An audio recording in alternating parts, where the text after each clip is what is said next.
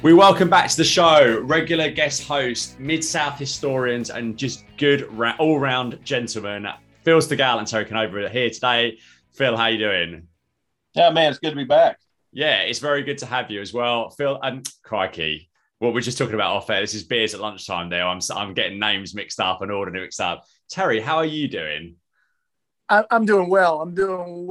I hope by the time this airs, all of our friends and loved ones in the New Orleans areas, that storm will have passed and just.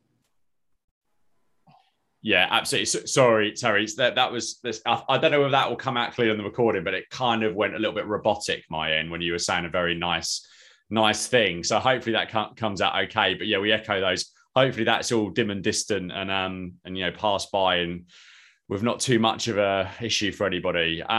We're jumping in our time machines today and going back to September the 14th, 1965. Here's a question, an off-topic question for you.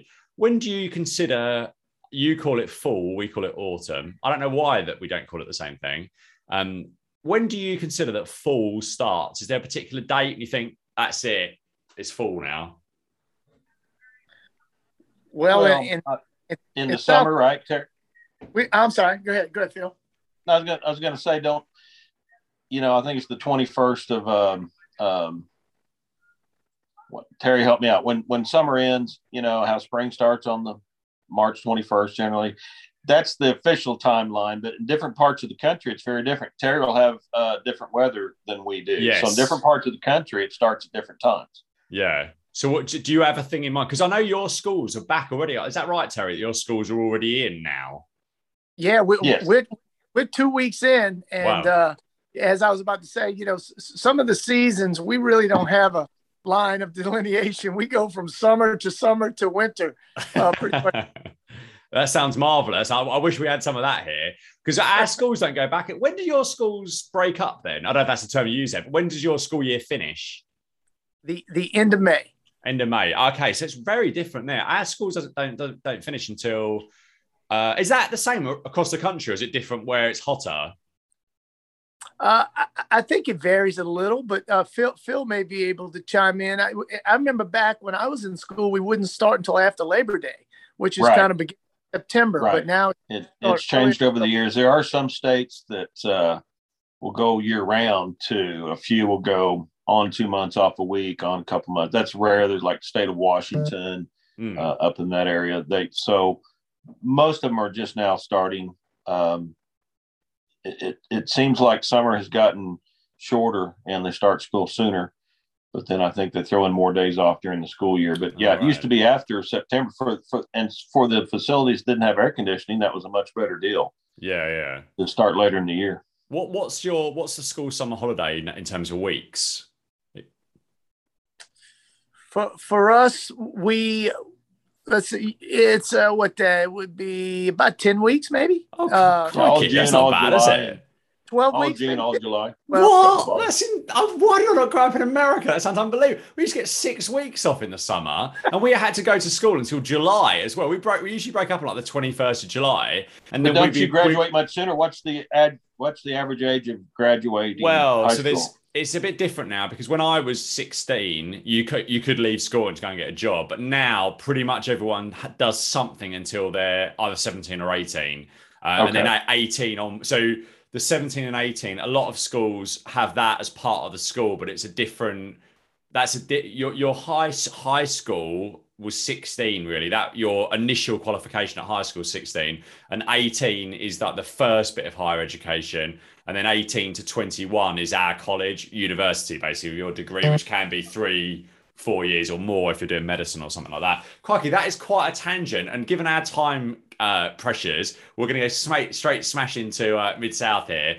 So, sorry, I was going to say it's basically autumn here now on the 28th of August. The weather's turned, summer is over, so it's 100 degrees Fahrenheit here today. No, really, I'm jealous. Yeah, I'd be baking and turning very red in about 15 minutes if I was in that at the moment. So Here we go. September the 14th, 1985, Mid-South Wrestling. A very unusual start in that Boyd Pierce was in the ring introducing the show. He said Wendell Cooley and Al Perez would be taking on superstar Bill Dundee and Dutch Mantell. Jake Roberts and the Fantastics would both be here. He then went on to say there had been a very controversial situation with the World Heavyweight Champion, Ric Flair.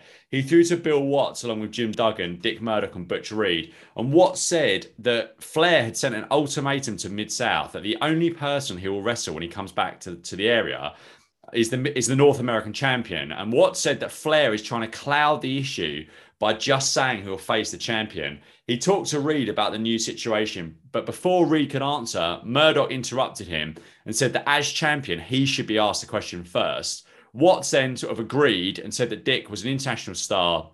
And Murdoch said he was the champion. He is the number one contender for the world title. And he said, sorry to Reed, but he just thinks he's the better wrestler. And he did that in a very kind of heelish way, I thought. Reed said that Flair was trying to cause dissension, but if he has to be the champion to take on Flair, then he will have to face Murdoch for the title. Reed and Murdoch then went head-to-head before Duggan interjected, saying that he wouldn't go to the back of the line, and he's here as well, and he should be considered. And Watts said this was clearly a controversial situation, and Flair had achieved his goal. I really like this different start to the show here with Boyd in ring and in the opening segment. Phil, what did you make of this opening? Really enjoyed it. First of all, I've never seen Butch Reed look so short. But also, we've talked about in the past, is different types of promos that Butch Reed can pull off. This is the kind that Steven likes. When I saw this is the Butch Reed personality that seems he's intense, but he's cool, calm, and collected. He's not the shouty, over-the-top vocal. Appears more intelligent this way. Like this Butch Reed real well, as do you. Now, regarding Dick, if I can make a couple of comments about Dick Murdoch, because this had come up on a few episodes earlier. People, couple of your guests, maybe it's Dan, I'm not sure, asking about what was the infatuation with Dick Murdoch? Why did people like Dick Murdoch? Why was he such a big deal? Just seems to be like an average wrestler. At this time, of course, now before Dick Murdoch could gain some popularity being in a tag team with Dusty Rhodes. Yes. They were the Outlaws. They were a very popular heel tag team, with Dusty Rhodes. So when you're tag team with Dusty Rhodes, you are top-notch talent, right? Yeah. But also at this time, somebody I could take, for example, Harley Race. At this time, it only held the world championship just once or so. Any of these guys here are of that caliber. They're going after Ric Flair, but if you were to describe a man like Murdoch, he looks like this, he's built like this, he wrestles like this.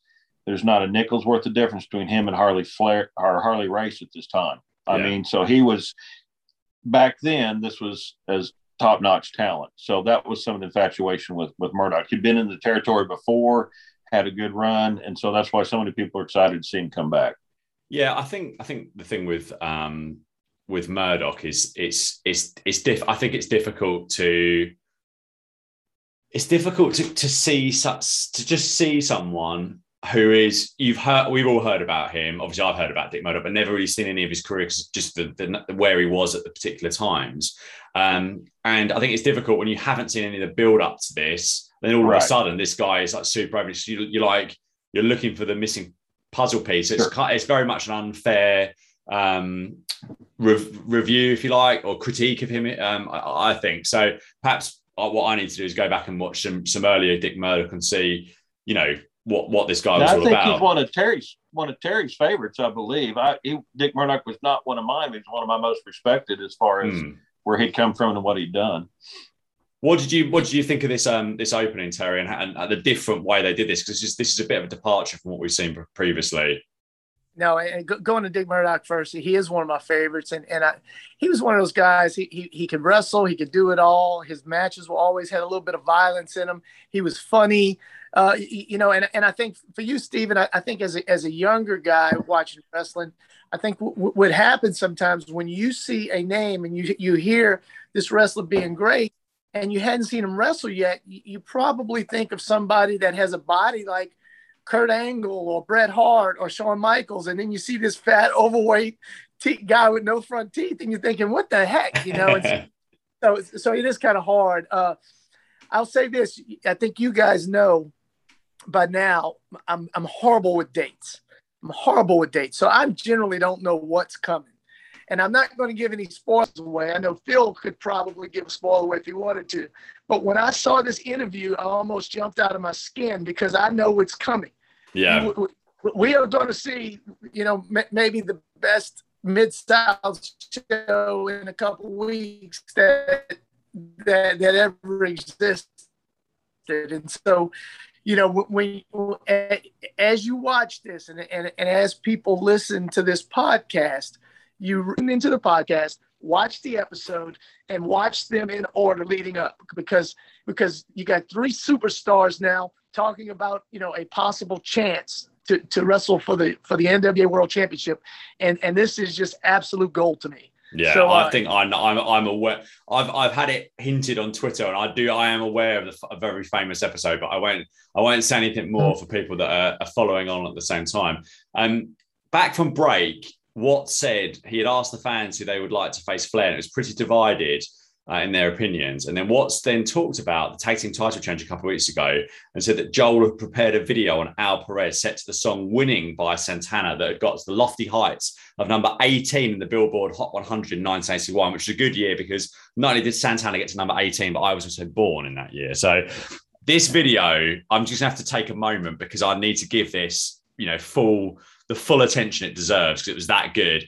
And this started with some in-ring stuff. And then we had Al driving a lovely car. He brutalized someone, the belly to belly. I'm laughing already because I know what was coming. Belly to belly suplex, back to the car. He's working out with some tight shots on those impressive muscles. There's some more in-ring stuff before Al was out for dinner at a fancy place with a lady. We got some more shots of in-ring stuff, and seemingly not all in Mid-South. There's a few shots, particularly one that was outdoors. It didn't look like it was Mid-South. Back at dinner, and our hero has ordered the best bottle of bubbly on the menu. He's kitted out in a bow tie and suit, and he's looking sharp. We get a shot of the waiter pouring the bubbly as the catchy tune repeats, "I'm winning, I'm winning." We are also shown Al suplexing a dummy in a gym, which was just incredible. He's then swimming before some shots of him laying the smackdown on opponents. There's a shot of the moon out of nowhere. Al is dancing with this lady, and that's that. This was incredible. This was absolutely incredible. One of Joel's absolute top notch. This was superb. Terry, over to you. What do you think of this video?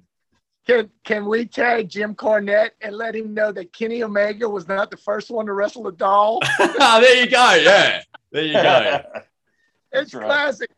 But here's the thing that I got a kick out of, and they do address it later, is the dude just is one half of the tag team champs, and they showing him in a solo promo. Yeah.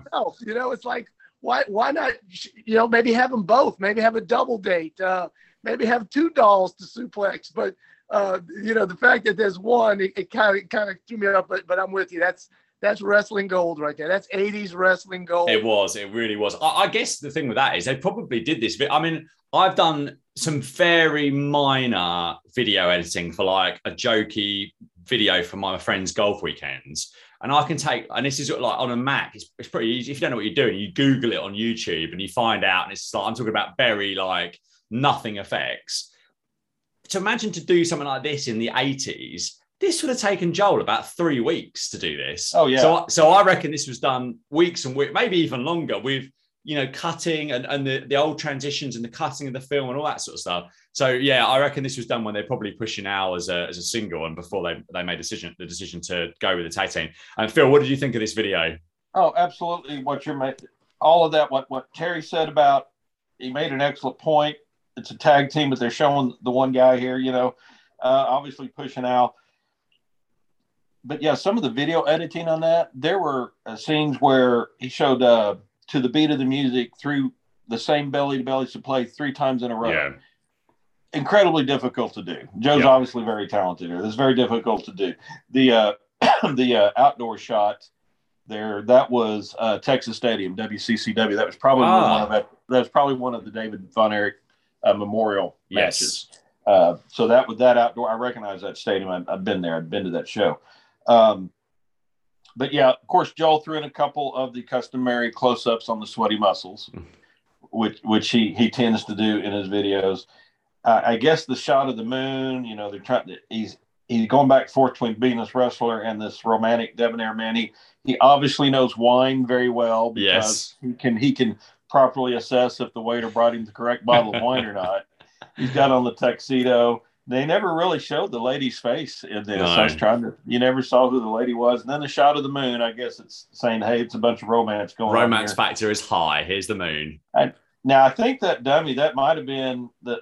I think they showed Dr. Death at one point working out at University of Oklahoma. Yeah. That might be the same dummy. So that dummy's got quite the workout there. So good video. This is absolutely cracking. Bill Dundee and Dutch Mantell versus our tag team champion heroes, Al Perez and Wendell Cooley next. Dundee had some new long black tights with a sparkly silver belt. Bill said that Joel would be putting together a video package on Wendell Cooley soon, and he's sure that many women at home were wishing they were the mystery lady on a date with Al Perez. What's also speculated on what was likely to happen with Ted DiBiase when he returned, because apparently Ted was terribly upset at what had happened with the tag team titles. Probably shouldn't have gone and done a tour in New Japan, in All Japan, Ted, if that was your primary concern. I bet he got stacks of money for that. I know those tours in All Japan were particularly big money for the American wrestlers at the time. So Ted probably made more in about 6 or 7 weeks than he did quite a lot of the rest of the year for those tours at the time. In 5:17, Mantell hit Perez with Shoe Baby with the ref's back turned. Dundee then tried to get hold of it, but Cooley took it. And when Dundee tried to come off the top rope, he got whipped really hard with it. Perez then got Mantell in a back roll-up for the win in just under 6 minutes. This was, again, really good. I love Perez and Wendell Cooley. They're fast becoming my favourite tag team of all time. What did you think of this, Terry, this tag team title match? I like it. I like it. One of the things that jumped out at me before the match is, I don't know if you guys are familiar with the movie Pulp Fiction. Well, Bill Dundee was dressed like the Gimp from Pulp Fiction at the beginning, like some kind of bondage or S&M outfit he had on. But yeah, I like the tag team. We saw a little bit of them in the last episode with Dundee and Dutch, and so it's a formidable opponent. And so let's see if the new champs can beat them. And so good match, good stuff. Yeah, absolutely. Phil, what do you make of this? Yeah, of course, when they let Cooley be the one to get in trouble so that he could give the hot tag to Al Perez, so Al Perez could come in and get the strong offense going against both of them, taking on both Dutch and Dundee at the same time. And it's always good, to see the heels weapon used against them. That's always a good thing. So good match. Yeah, liked it. Yeah, and the shot with Shoe Baby was particularly brutal, I thought. After the break, Watts recapped the Barbarian turn from last week, and we got shown the footage once more. Watts said after that he's seen some people pulverized in the ring, but the Barbarian are humongous and monsters and machines. No excess weight and all muscle. Watts, this is Bill Watts, I think I mentioned that from the top, said that they asked Humperdinck, I think I did mention actually, Watts said they asked Humperdinck before the show what that was all about. Humperdinck said they asked him to explain to the simple minds that were there, but no explanation was needed. He added that blood was thicker than water. And when he said that, I thought, are they going to do a brother storyline here between the Barbarian and Humongous? But alas, it wasn't going down that route. Humperdinck said they were conceived in the same vein with an evil purpose in life. He accused Roberts of stifling the Barbarian, and he's going to give him everything he needs to be a champion. He's with him now, and there's going to be trouble for everyone. I really like this. Phil, what did you make of this promo? Shades of Kane and The Undertaker. Yeah. Brother, right? That's what I thought this was going here, yeah. Yeah, they kind of thought maybe they're going to take it that way back then. But, yeah, we recapped this pretty good in the previous podcast. But, yeah, it was one of the highlights of the past few weeks for sure. Yeah, definitely. Terry, what did you think of this Humperdinck promo here? And actually, Humperdinck overall, how do you sort of rate him in the kind of range of Mid-South managers?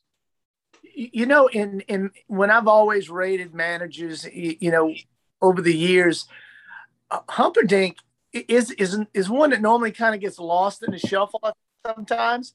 But he's good. He really is. I think of Jim Cornette and Bobby Heenan and Skandar Akbar and Jimmy Hart and Gary Hart. You think of those guys, but Humperdinck's good. He's good. And I think that, Terry, you're right. He is good. And I think the reason why we put some of the others at the top is due to their longevity in a certain territory, maybe. where Humperdinck moved around. He had success everywhere he went. He's very believable in his promo, Yep. Very centered and intelligent and believable. But you're right. He's not one of the ones at the top, but I think it's just because he wasn't in any one territory a long time like he had been in some other, but he wasn't here very long. Yeah. Yeah. I think I just moving on to the next bit, we've got Humongous' fantastic music plan. I was just thinking about this promotion and wrestling in general. I think that the times that you really remember from wrestling, more so than ever, there can be periods which you enjoy it. But I think the best parts is when you're invested in a certain wrestler, or you've got a favorite, or there's a couple of favorites in there. And I think that's why I'm really enjoying this period of Mid-South again, because I really like Julian Perez and I really like Humongous and I like Jake Roberts as well. So it's like there's 4 people that I'm looking forward to pretty much every single week, if not a few others actually. Humongous, his music's just so good. And what speculated that this new tag team of him and the Barbarian could be bigger than the Road Warriors. And they were up against Jimmy Backlund and Ken Glover, basically the victims of the disease, were just mauled by these two. Looked really good here. And the finish came in 108 with their slightly safer version of the Doomsday Device, with the person taking it and having to do a flip. Terry, what did you think of this short squash with Humongous and the Barbarian? It was good. It was good for what it needed to be. Typically they would do 2 of these episodes in one day. And I'm betting Jimmy Backlund, after the beating he took in episode 1, and then he saw that now look who I got in the ring next. He probably had to take a couple years off before he shows up later in Smoky Mountain. Definitely. Phil, what did you make of this? Oh, yeah, same. I mean, they're just showing the dominance of how totally dominant that Humongous is. Yeah, it's just such good stuff with him, and the music fits so well. And going from 2 of my favorites to another one of my favorite, Jake the Snake Roberts versus Paul Brown next. Surprising there was no promo from Jake here, because he's one of the ones that usually before a match has a promo. I thought obviously he's got a lot to say given that what happened last week, but alas, not to be. And unfortunately, the video quality on YouTube was not top notch here during this one, but still just about watchable. And Jake played to the crowd and smashed Brown with the DDT in under a minute for the 1, 2, 3. DDT super over, and just great use of the fully fledged babyface Jake here. Phil, what did you think of Jake's sort of presentation here? And I was thinking lack of promo as well. You're expecting him to talk. I mean, after the beating, after the headshots he took last week, and he's not even taking a week off for concussion protocol. No, yeah. He took quite a few headshots last week with that loaded mask. So I'm surprised he's even upright. But they wanted to, although he got the crap beat out of him last week, they brought him back in against an opponent to show that Jake is still a very capable wrestler. Yeah, absolutely. Terry? Yeah, the only thing I would do different, and I think this kind of what you speaking of, Steve, is I would have Jake the Snake have some type of promo every week, because he was that good. Yeah, I agree. He was absolutely top notch.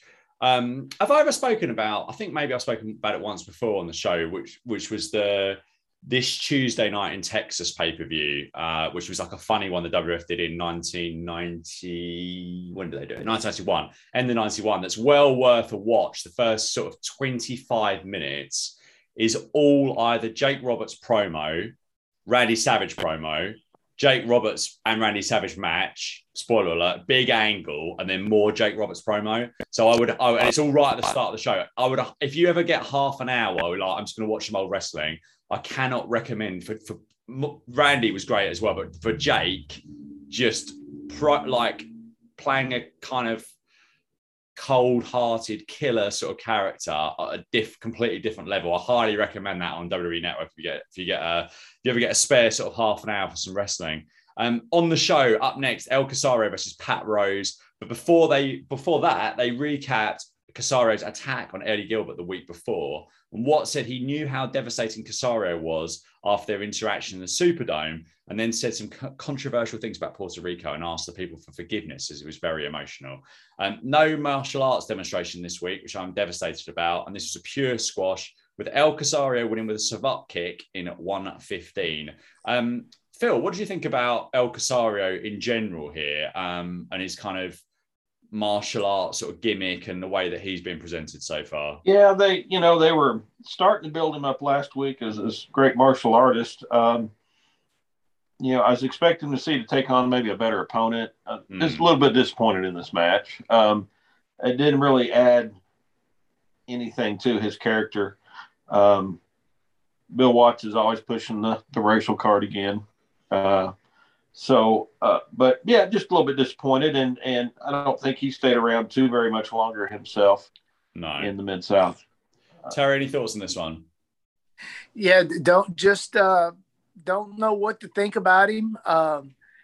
Last week, I thought it was really good start for someone, and then I don't know what it is. I don't know if it's the bland mask, if it's the bland presentation. He's been seeing his name on cards, and I guess he must be disappearing really soon. So I don't even have a backstory for him. So I'd like to find out more of what went on behind the scenes with that. Yeah, I'm guessing he went to work because I thought he maybe either family involvement or was somehow involved in the Puerto Rico territory. So so I probably should do some research on that, but that's something for another day. Next up, Steve Williams versus AJ Styles' Uncle Carl. Bill Watts was really putting over Steve Williams' achievements here ahead of his challenge for the North American title next week against Dick Murdoch. Watts also mentioned that DiBiase would return to television in 2 weeks' time, and Williams won this with his Stampede body slam in 1:53. He looked good, apart from one moment where Styles was backdropped right onto his heels, which actually thinking about it may have been more on Styles. Terry, what do you think of this short Williams-Styles match? And also, what do you think about Watts? Watts is very, I know that, Williams' background and Watts, etc., maybe slightly sort of protege type, but they're very positive about Williams and they never really refer to him in a heelish sort of way, even though he's been a heel on this show for probably a year. So what do you think of this? Yeah, well, just at the beginning of the match, man, Williams looks like a killer. He's ripped, he's cut up, he looks like a killer. But I know exactly what you're saying. It is odd. They never treat him like the evil baby face, and I guess that's Watts' love for him. He just can't put himself to that point. Yeah, no, absolutely. Phil, what do you think of this match and also the way that kind of Williams is positioned on commentary? I was wondering if they weren't trying to separate him from Sweet Tan here. Obviously, they got the belt. We reviewed their matches with Sweet Tan in the previous podcast. This was Steve Williams doing what Steve Williams does best. But when he was with Sweet Tan, those matches didn't seem to go real well. So maybe they're trying to redeem Steve here a little bit. He may, and I like him better in singles matches anyway. For me. Yeah, I agree. So next up, the Fantastics were in action up against the team of Jerry Gray and Larry Clark. And I decided to time the Fantastics entrance this week. So from the opening bars of their theme tune, it took them 1 minute and 24 seconds to get into the ring after many ringside hugs. I did think about counting the hugs, but maybe that's something for a future show. And I thought for the first time, Watts did talk about this on air maybe a week or two ago, or two or 3 weeks ago, that there were definitely some boos from the gents in the crowd. Not overwhelming, but noticeable, I thought.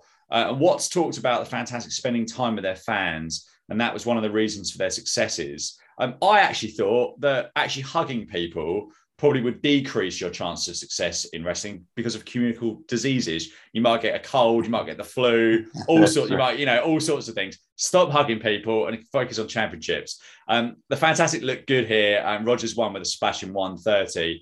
And Watts talked about Williams' challenge for the North American title. And I've skipped too far forward there, actually. So let's jump back.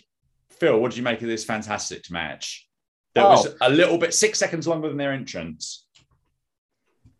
Yeah, now you make me want to go back, and I'm going to watch some of the previous matches. I'm going to time the entrances and then count how many hugs and how many kisses. And it's controlled chaos here, where they're keeping everybody behind the barriers. They keep behind the barriers, whereas it obviously in Rock and Roll Express sometimes kind of get mobbed. If you'd been a WCCW fan, you would have seen the Von Erichs absolutely disappear in a crowd of people, Yes. and you're worried for their safety, that kind of thing. So it's kind of controlled chaos here. Nobody's going to get injured, but maybe hold back on the kissing there a little bit. But Fantastics are entertaining. Tommy shaking his booty, kissing his butt there, showing off different things. They're just a very entertaining team to watch. Yeah, indeed. Terry, what do you think of this Fantastics match here? Yeah, this wouldn't go over very well in our COVID days that we're experiencing now. So a totally tangent. You guys talked about the match. I have a really cool T-shirt that features Mr. Jerry Gray, who's in this match right now. Jerry Gray became popular on another person's podcast. He's a great storyteller. He's been battling cancer, and he tells a great story about him, the Honky Tonk Man, and Jake the Snake Roberts. And so I have a T-shirt with Jerry Gray, the Honky Tonk Man, Jake the Snake Roberts, and a bottle of pee. I'll have to tell you about the story later, but I'm sure some of you guys, some of our listeners will know about the story. But I've got a T-shirt with Jerry Gray, who we see wrestling right now. So, please send me the link to that podcast. I'd love to hear that. Next up, Watts talks about the Williams Challenge to the North American title next week. Jake Roberts will also be on the show. And Watts says that someone has to help Jake. And there is someone who he admires who may be able to help, a great athlete and someone that stands up for America. And Bill even added that it's someone that he has a soft spot for in his heart. And we got a replay of the Midnight Rider video from a couple of weeks ago. So we haven't spoken about this. So Phil, what do you make of this whole presentation? And did you know? Can you remember when this first aired? Did you know who this was? Because I must be honest, I didn't. In the first promo, I didn't know, and then by the second one, I had an inkling. Right. So, yes, and of course, the Midnight Rider. And if people look back in history on wrestling, sometimes they think of it as being Dusty Rhodes, but Dusty Rhodes played that character later on and a couple years down the road. Oh, right. Okay. Okay. Yeah. Okay. So here, to me, it was, when we first saw it, it was obvious. The eyes, to me, I could tell that it was Bill Watts, but this just in, let me tell you who I just spoke with right before we started the podcast. I had a conversation with Micah Watts, son of Bill Watts. Yeah. As you recall, we had Eric Watts on, yes, a few episodes back, and Eric, a great storyteller, had a lot of good memories and stuff. Well, he's the one that clued me in one day in a telephone conversation that actually in this Midnight Rider video, when you see the Midnight Rider from behind and he has the mask off and there's a full thick head of hair, well, obviously that's not Bill Watts. Someone else is playing that. But when he's riding in the pickup truck with the mask over his face and his eyes look over, that's Bill Watts.